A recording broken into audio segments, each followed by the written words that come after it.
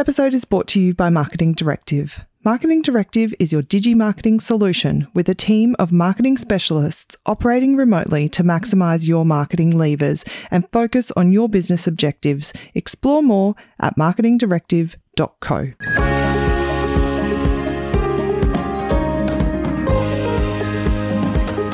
Welcome to All Things Small Biz, a podcast to help you take the leap and run your own business from someone who has done it themselves and wants to share what they learnt with you.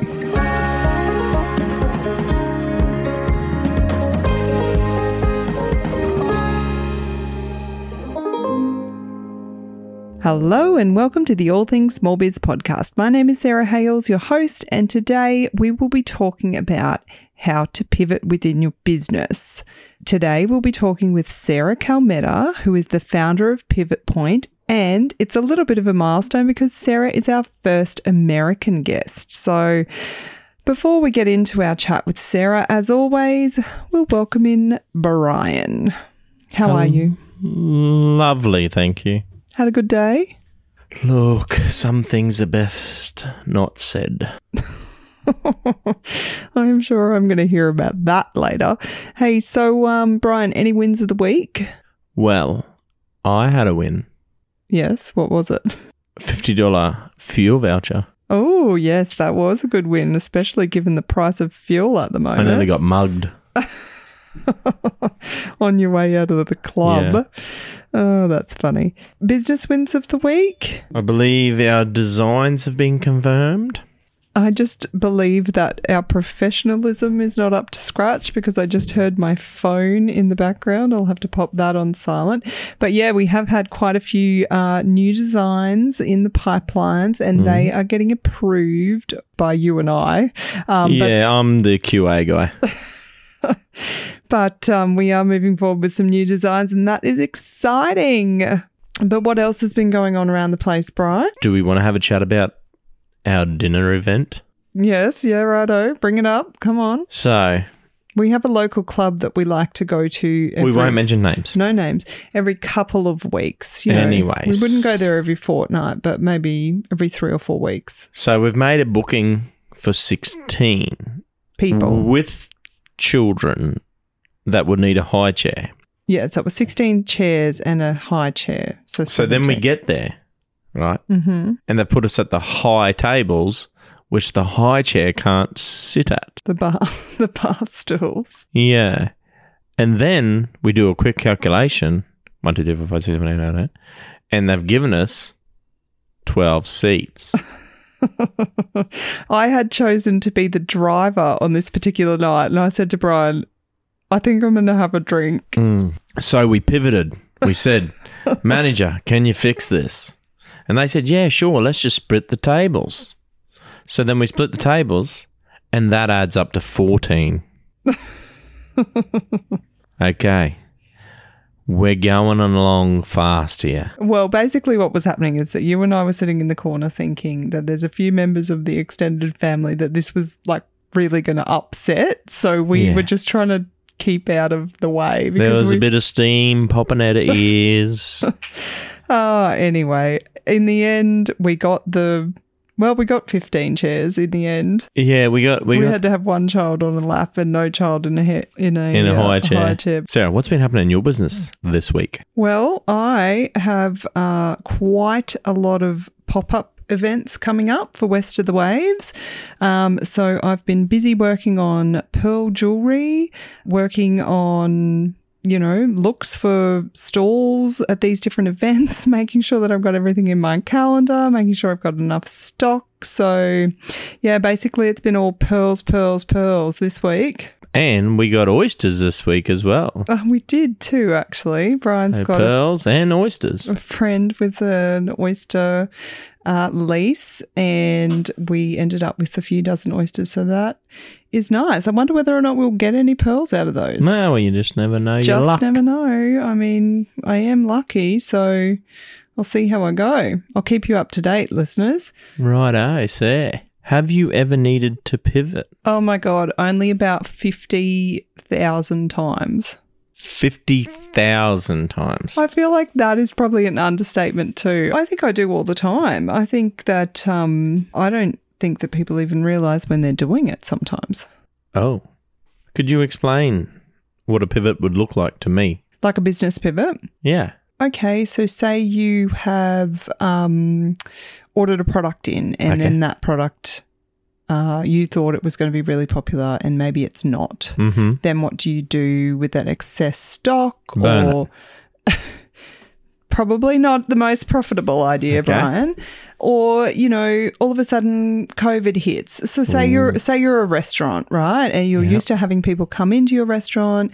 That is how you've always done business in the past. And then all of a sudden COVID comes along. You can no longer serve patrons in your restaurant. How are you then going to pivot so you continue to make money? You might turn to takeaway or whatever it might be. So that's what a pivot is. A pivot is essentially that, you know, a roadblock comes up for you and you need to work out how you're going to continue to be able to grow your business, you know, in light of the changes that have happened in the environment around you.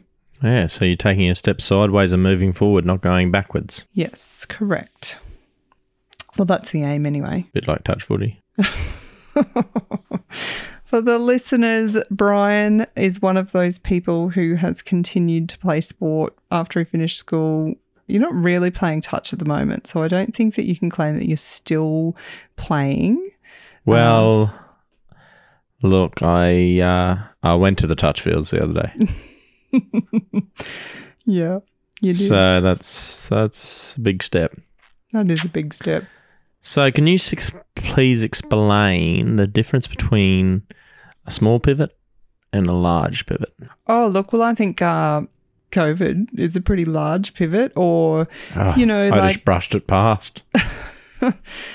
We all had to make some serious changes to how we did business during that time. But there's so many businesses that are just thriving through what would be like one of the most difficult times in recent history. Is a major pivot where there's a large influence and then you got to go in a completely different direction, or a minor pivot, is that something that it's just a little road or a speed bump and you just have to do something to get past it and then you go back onto the same track? Yeah, I think that's probably a good way of describing it. So in our conversation with Sarah that's coming up, she has actually had some pretty major pivots in her life. She was on track to be an Olympic figure skater, and then she suffered some pretty bad injuries and was not able to continue to pursue that path. She was then working in Hong Kong, and she was working in aviation, and COVID came along and they were, you know, parking planes in other countries and all of those sorts of things. And then she went on holidays from Hong Kong back to America and has actually basically changed everything and is now like packing up her life in Hong Kong and moving continents again. So she's had some pretty major pivots in her life. But I think, as you were describing before, Brian, the difference between a major pivot and a minor pivot is that a major is something that changes the complete direction that you were headed in, the complete course of your business, maybe the product that you were selling, the service that you were selling. It's a complete change of how you do business. Whereas a minor change is just a little speed bump. You might have to make a few quick changes. It's not ideal, but you are able to continue on the path that you were on. Very good. So where does all this fit into your attract, convert and deliver model you talk about? I think it pretty much fits into all of them, really. I mean, you can need to pivot in how you were attracting a customer to your business. I mean, I had to do that when my social media was hacked. I had to do a major pivot of how I was going to attract people to my website because my social media was gone.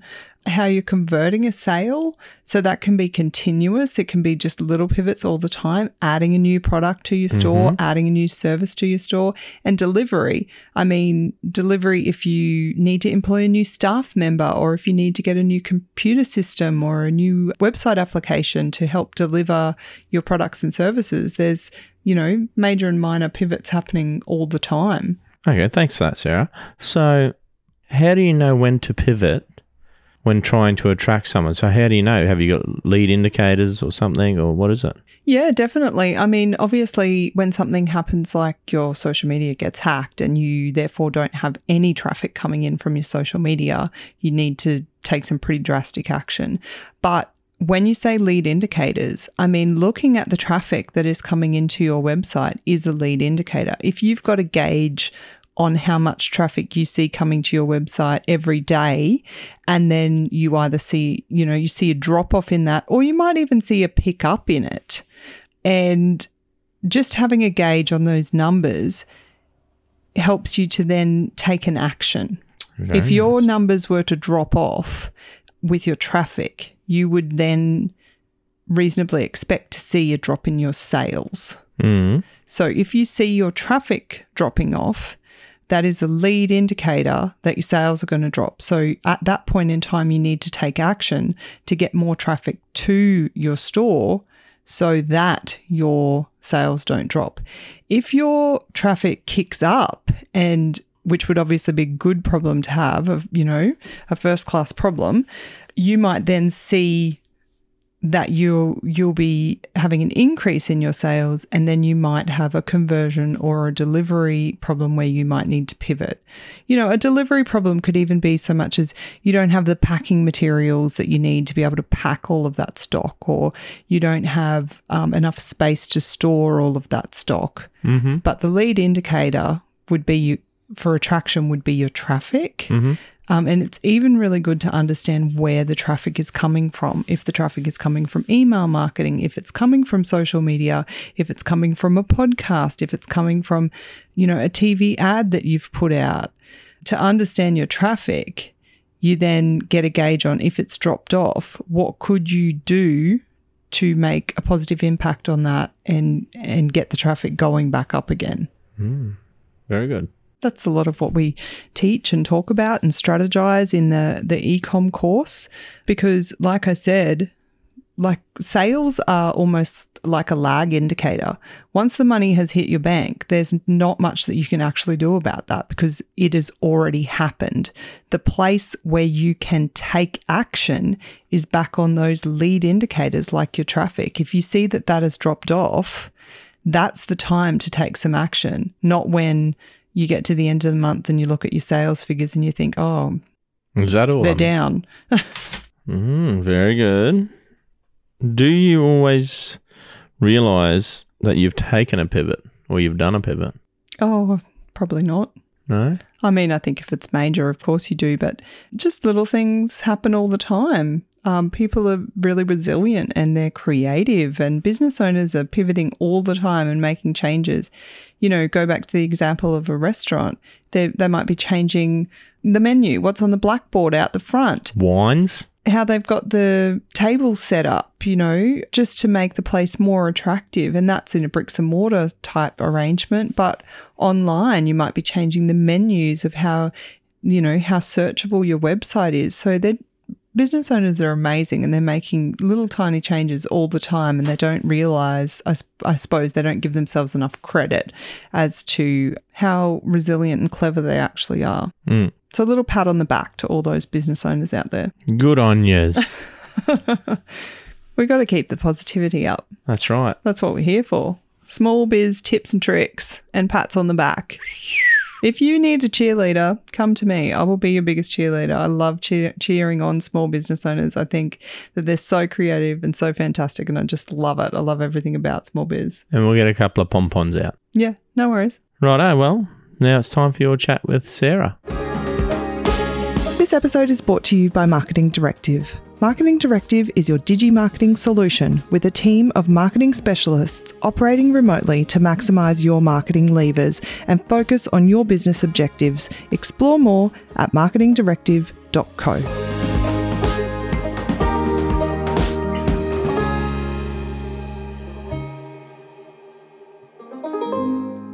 I know I briefly introduced Sarah at the top of the podcast, but I just wanted to tell you a little bit more about her. Sarah has a cool name, obviously. She is the founder of Pivot Point, but she's so much more than that. Sarah started out with a dream to become an Olympic figure skater, a dream she worked hard for, and then she got injured, so she pivoted. Sarah then went into aviation and climbed the corporate ladder, but again, she was forced to pivot. I'm so excited about this chat, and I think we are best to leave the story to Sarah. So, Sarah, could we maybe start with where you're based? Yes, absolutely. Thank you, Sarah, for having me on your podcast. It's a pleasure to be here.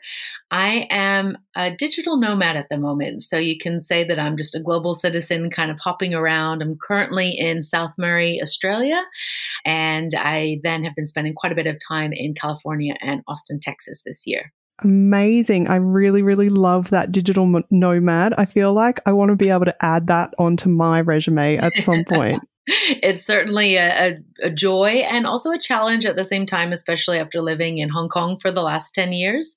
But it is certainly worthwhile when you own your own business and you do your work online. Amazing. So, Sarah, can you tell us a little bit about the figure skating to start off with? Because coming from Central Queensland, Australia, snow, ice, figure skating, it's not really something I'm overly familiar with other than watching it on the Olympics. Yeah, absolutely. So I grew up in Chicago, Illinois, and that was definitely one of the major sports there. And I started from a really young age. I was about 3 years old when I first started figure skating. And we did all the snow sports because we were able to go up to Michigan and Wisconsin, and it snows a lot. And so we were doing skiing and, ice skating, sledding, all of the things.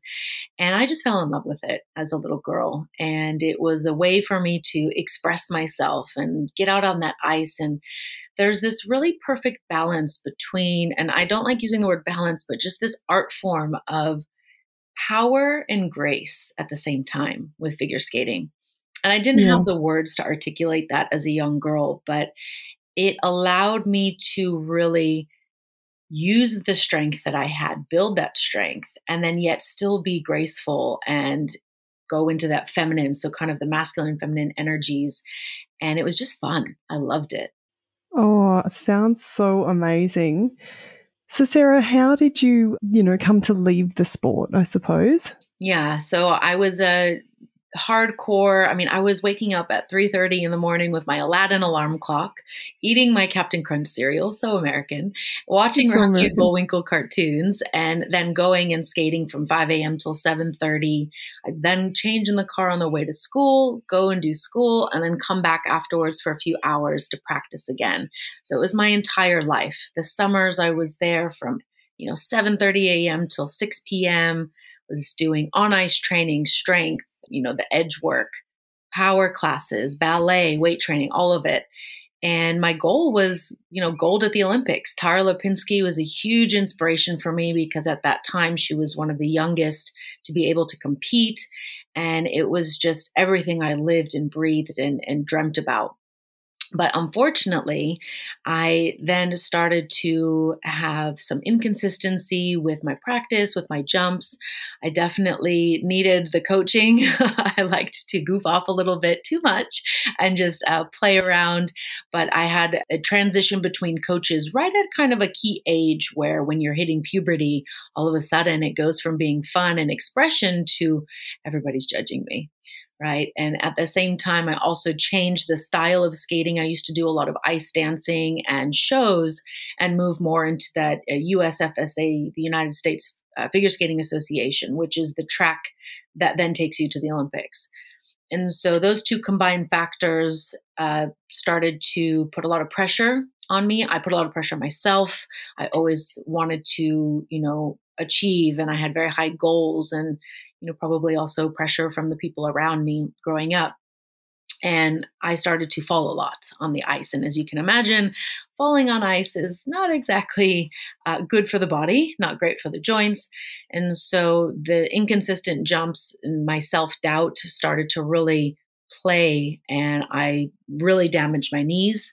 It fell on my tailbone, microfractured my tailbone, and the injuries just became too much to sustain. And so I was basically bedridden for about a week in a lot of pain, wasn't able to walk. And the orthopedic surgeon said to me that if I had another major fall, I'd likely need double knee surgery. And at, just turning 14, my mom was like, this is not worth it anymore. And I started to lose my passion for the sport as well and really disliked it, didn't want to go anymore.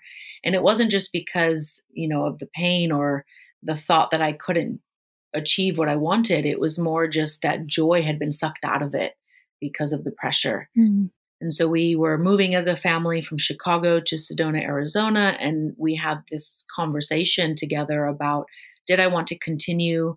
If I did, we would have made arrangements for me to be near Phoenix so that I could have continued my practice at a competitive level. But I decided that the risk was not worth the reward any longer. I had to channel that passion into something different. And so I decided to hang up the skating boots and channel that energy into something else. Yeah, amazing. And isn't it so lovely that you had that, support from your mum at that time to help you make a decision in such a loving and caring way? Yeah, it was something that really stuck with me as well, because it was this message of it's okay to change and do something different, but it has to be your choice, right? And so that really helped set a good foundation for me to be able to pivot later on in life as well. Yeah, definitely. So what came next? How did you then go from that to aviation? So when I was a little girl, just learning how to speak, my first words were for star and airplane. My mom realized that I could recognize the difference between the glowing lights that stayed in one place and the ones that moved. And I've always just been, every time there's an airplane, I'm like, oh, what kind of plane is that, looking up in the sky? And so when I was thinking about, okay, well, what do I do next? Where do I want to put my energy, right? It was aviation. And I had, my stepfather had wanted to go to Embry-Riddle and be a pilot. And so that was a bit of an influence as well. I joined a program called Civil Air Patrol, which is an auxiliary Air Force program in the US, where you learn the ranking system of the Air Force. You learn all about aviation, its history. You do search and rescue, and so that was something that I really enjoyed. I found my passion again. And it was a bit of a challenge, being a woman in the industry as well was also something that I found to be exciting, albeit challenging. And the school I went to for my university was an aeronautical university. And at that time, I was 1 in 10. So 1 female and 10 people, 1-to-9 ratio of female to male. And it gave me that spark again that I had with skating.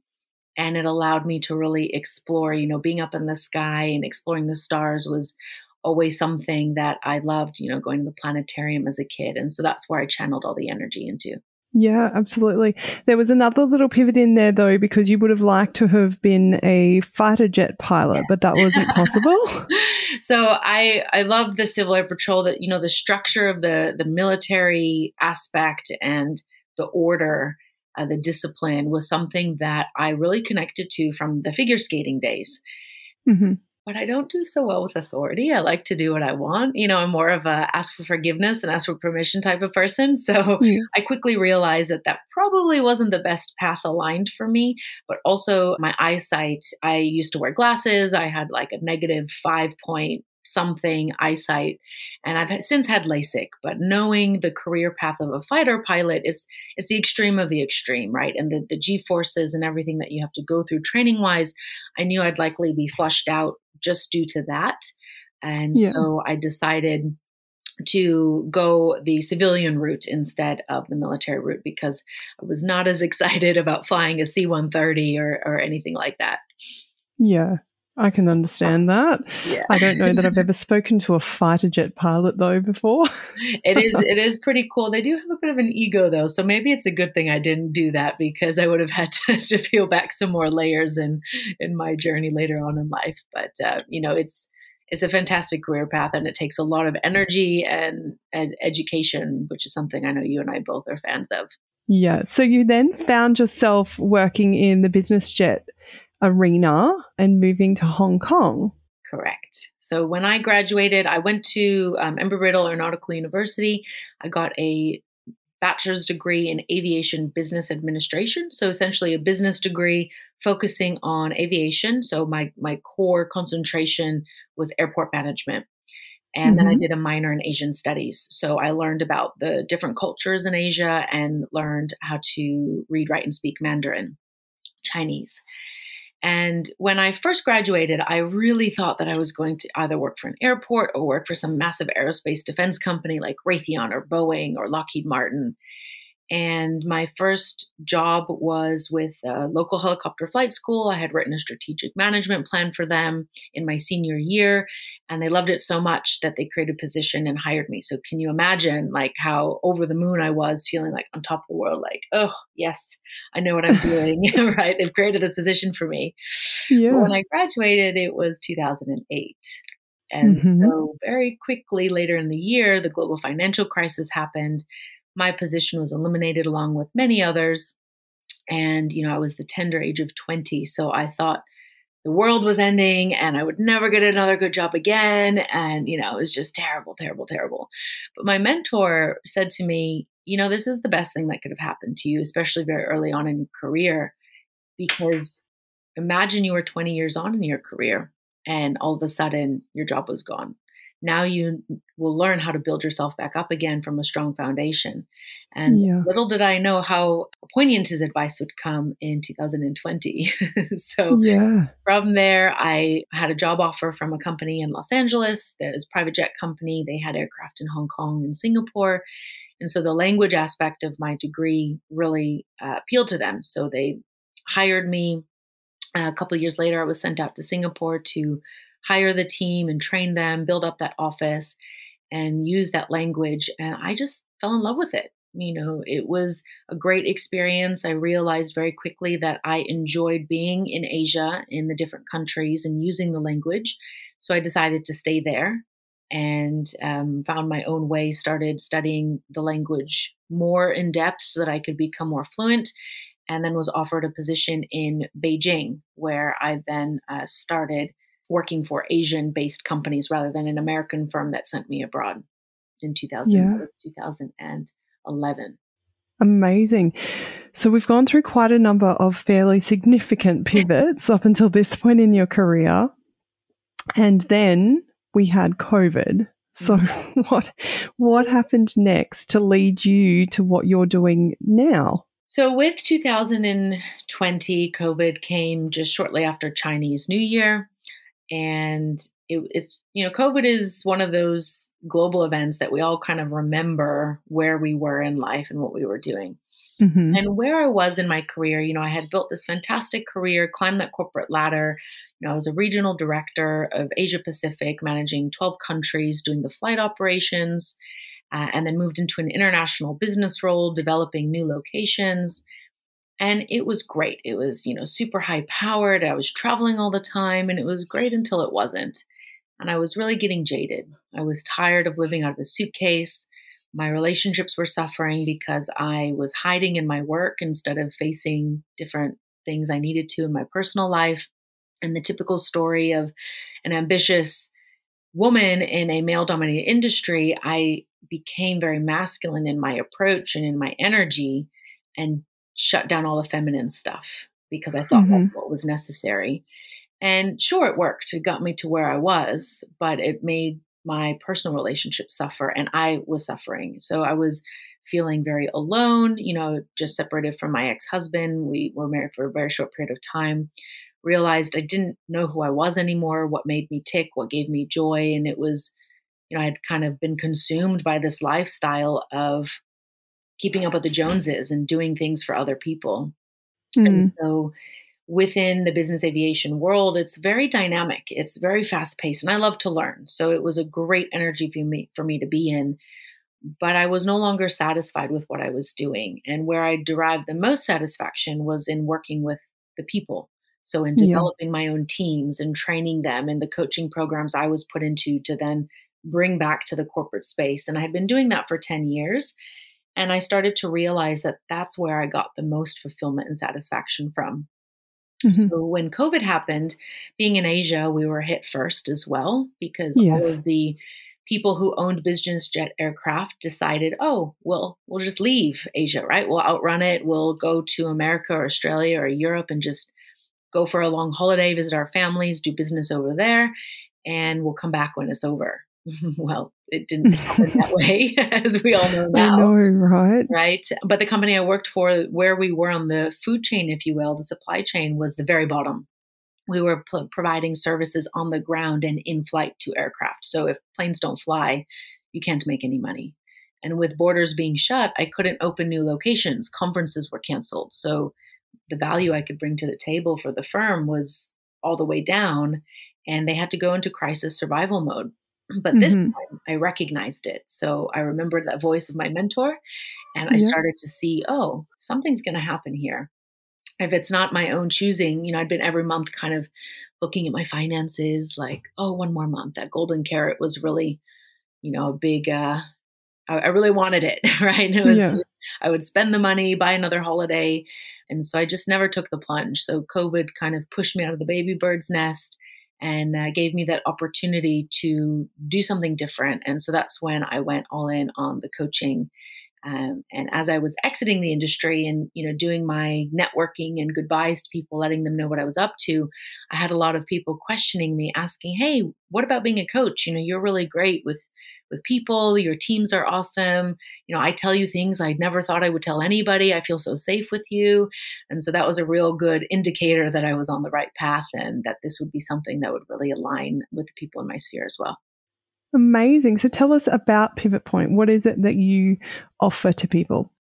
Yeah, absolutely. So within Pivot Point as well, from when I first launched 2 years ago till now, there's been some pivots. But what I'm doing essentially is I'm working with people who are in that catalyst of change. They're at that moment of pivoting, and there's all these opportunities in front of them. But most of the time, people look at what's directly in front of them. So they have a very narrow band, a very narrow view of what's possible. And they're forgetting about not only the 180, but also the 360 degrees, right? Just we can continue in the same direction we've been. We can even just go 1 degree and start. But most people think it has to be a 180 flip or it has to be exactly the same thing. And they forget about all those other degrees. So what I really do is I focus on women who are radically responsible. They're in that catalyst. They feel this responsibility to themselves, to the people around them, and helping them becoming action-taken leaders without second-guessing themselves. And we use a variety of self-acceptance and neuroscience tools to make sure that this responsibility that they feel spurs them into action rather than keeping them paralyzed in inaction. Absolutely. That's so great. And you work with people all over the world, don't you, sir? I do, yeah. A lot of my core clients have started from Hong Kong since that's where I've been the last 10 years. But I've now got a call time that supports Europe and the London time zone, as well as the US. And so as I continually pivot and expand my digital nomad lifestyle and hop around the globe, I'm making sure that I'm addressing these key areas so that people can always access the material in the course. Yeah.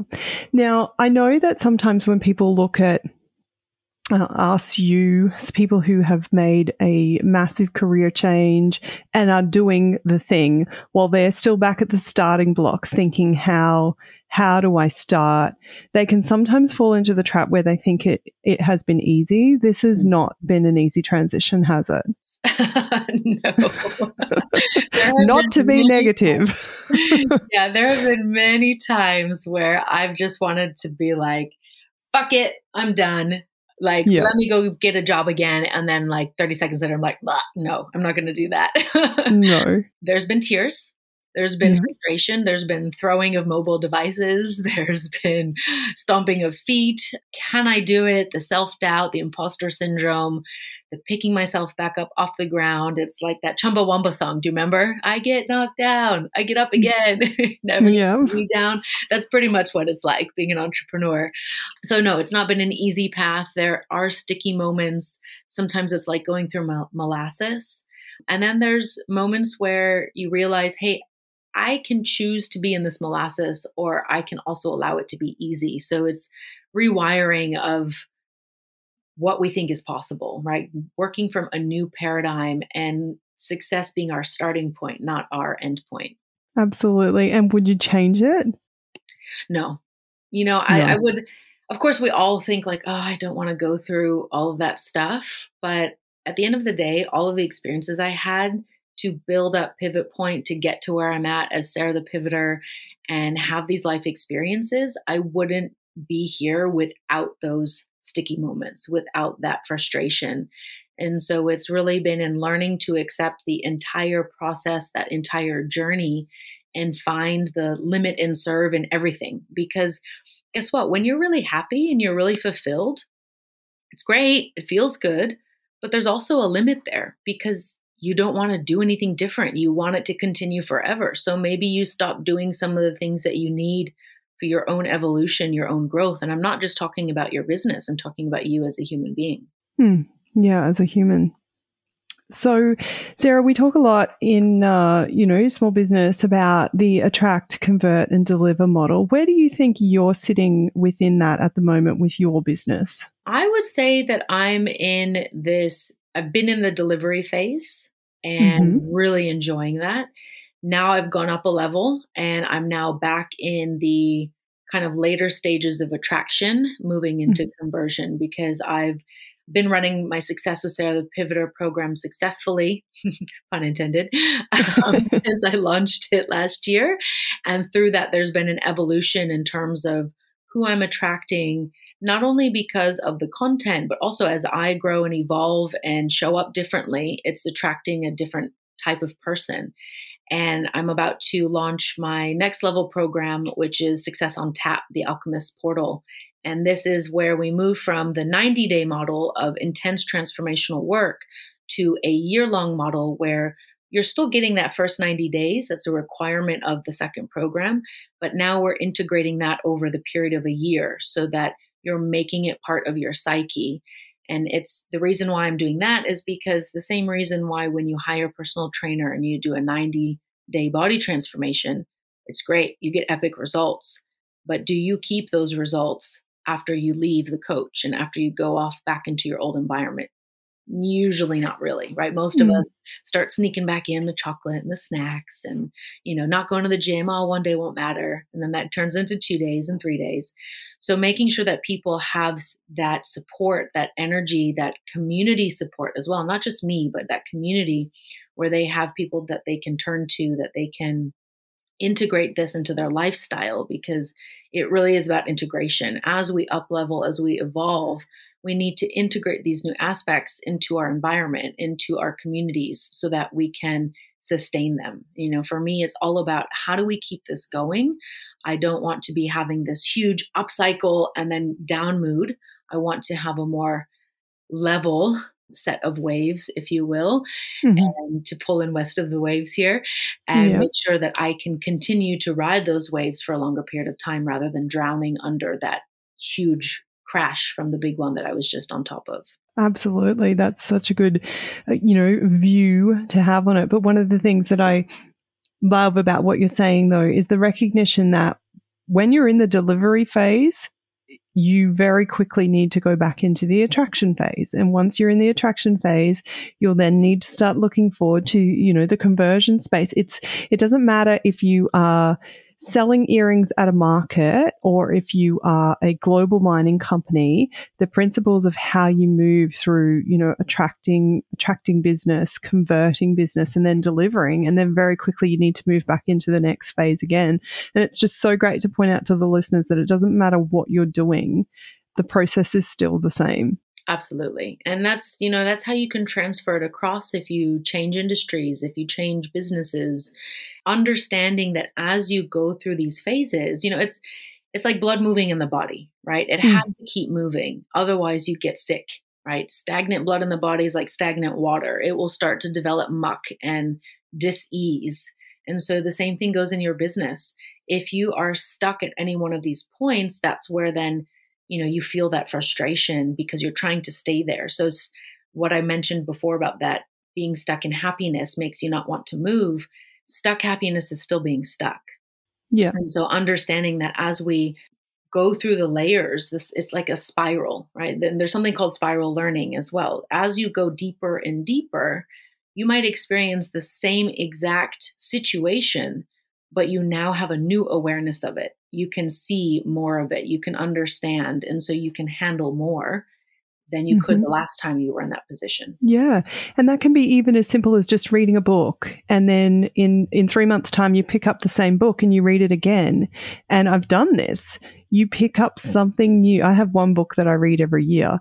And every time I read that book, I get something new out of it because I'm different, because how I'm understanding it is different because of the experience that I've had in that period of time. So, Sarah, the final thing that I wanted to ask you today was, what is your best small business hack?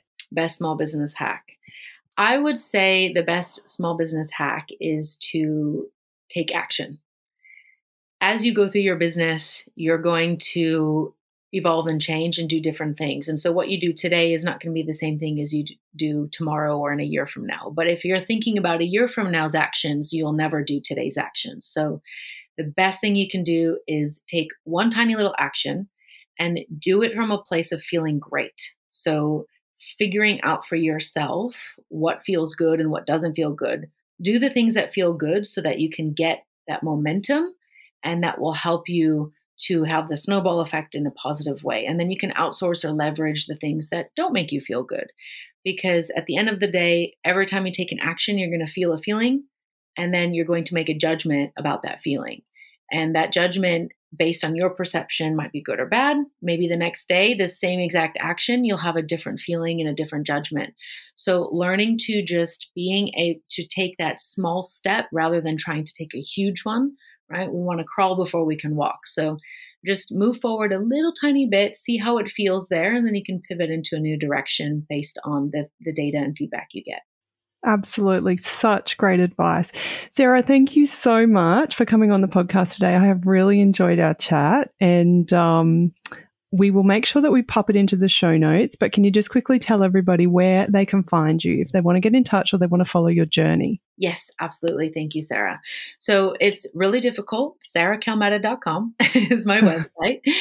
You can also, search my name on LinkedIn. I'm on Instagram as @SarahThePivoter, or on Facebook. And on Facebook, I also have a community that I'm building up for people who are looking to get shit done, but they're tired of all the external pulls on their energy. And so it's a Jedi group. So if you're a fan of Star Wars, come on in there and play. I also do some epic interviews there. I just interviewed Sarah, in fact. So that video is there in the group if you'd like to join us and then watch the other way around, the pivot, where I interview Sarah Hales. Absolutely. Oh, Sarah, again, thank you so much for coming on the podcast. And I hope some new people join onto your group because it's such a great group to follow. And I am super inspired by you and your digital nomad lifestyle. Thank you. It's been a pleasure to be here, Sarah.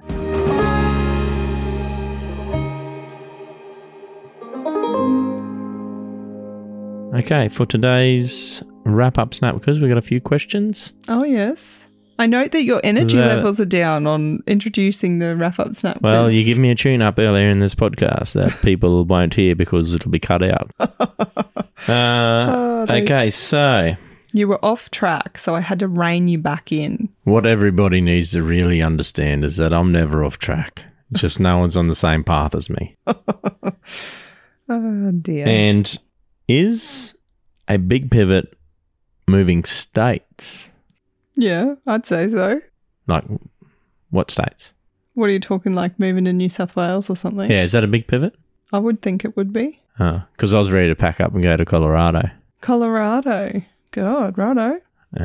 I'll be in that. Just not sure if there's any crabbing over there. No, I don't think so. See, I've travelled a lot. I have to go to Florida. I've travelled a lot and I love, love, love travelling. But when you come back to Australia, I always love that too. I miss Australia when I'm not here. Isn't there a song that they play on when you're coming in Qantas? Yeah, I still call Australia home. They've just redone it. They had that on the... Australia. Okay, no singing. Okay, I'm going to get a few call-ups there. They've just redone it. I saw a glimpse of it or something on Weekend Sunrise, and they've just redone the Qantas song. So, all right, next question. How many times do you think you've pivoted in your relationship with me? Oh, God. Where did that question come from? Like about probably 50,000. Oh, I've never had to pivot. Oh, God. You're just an angel to live with.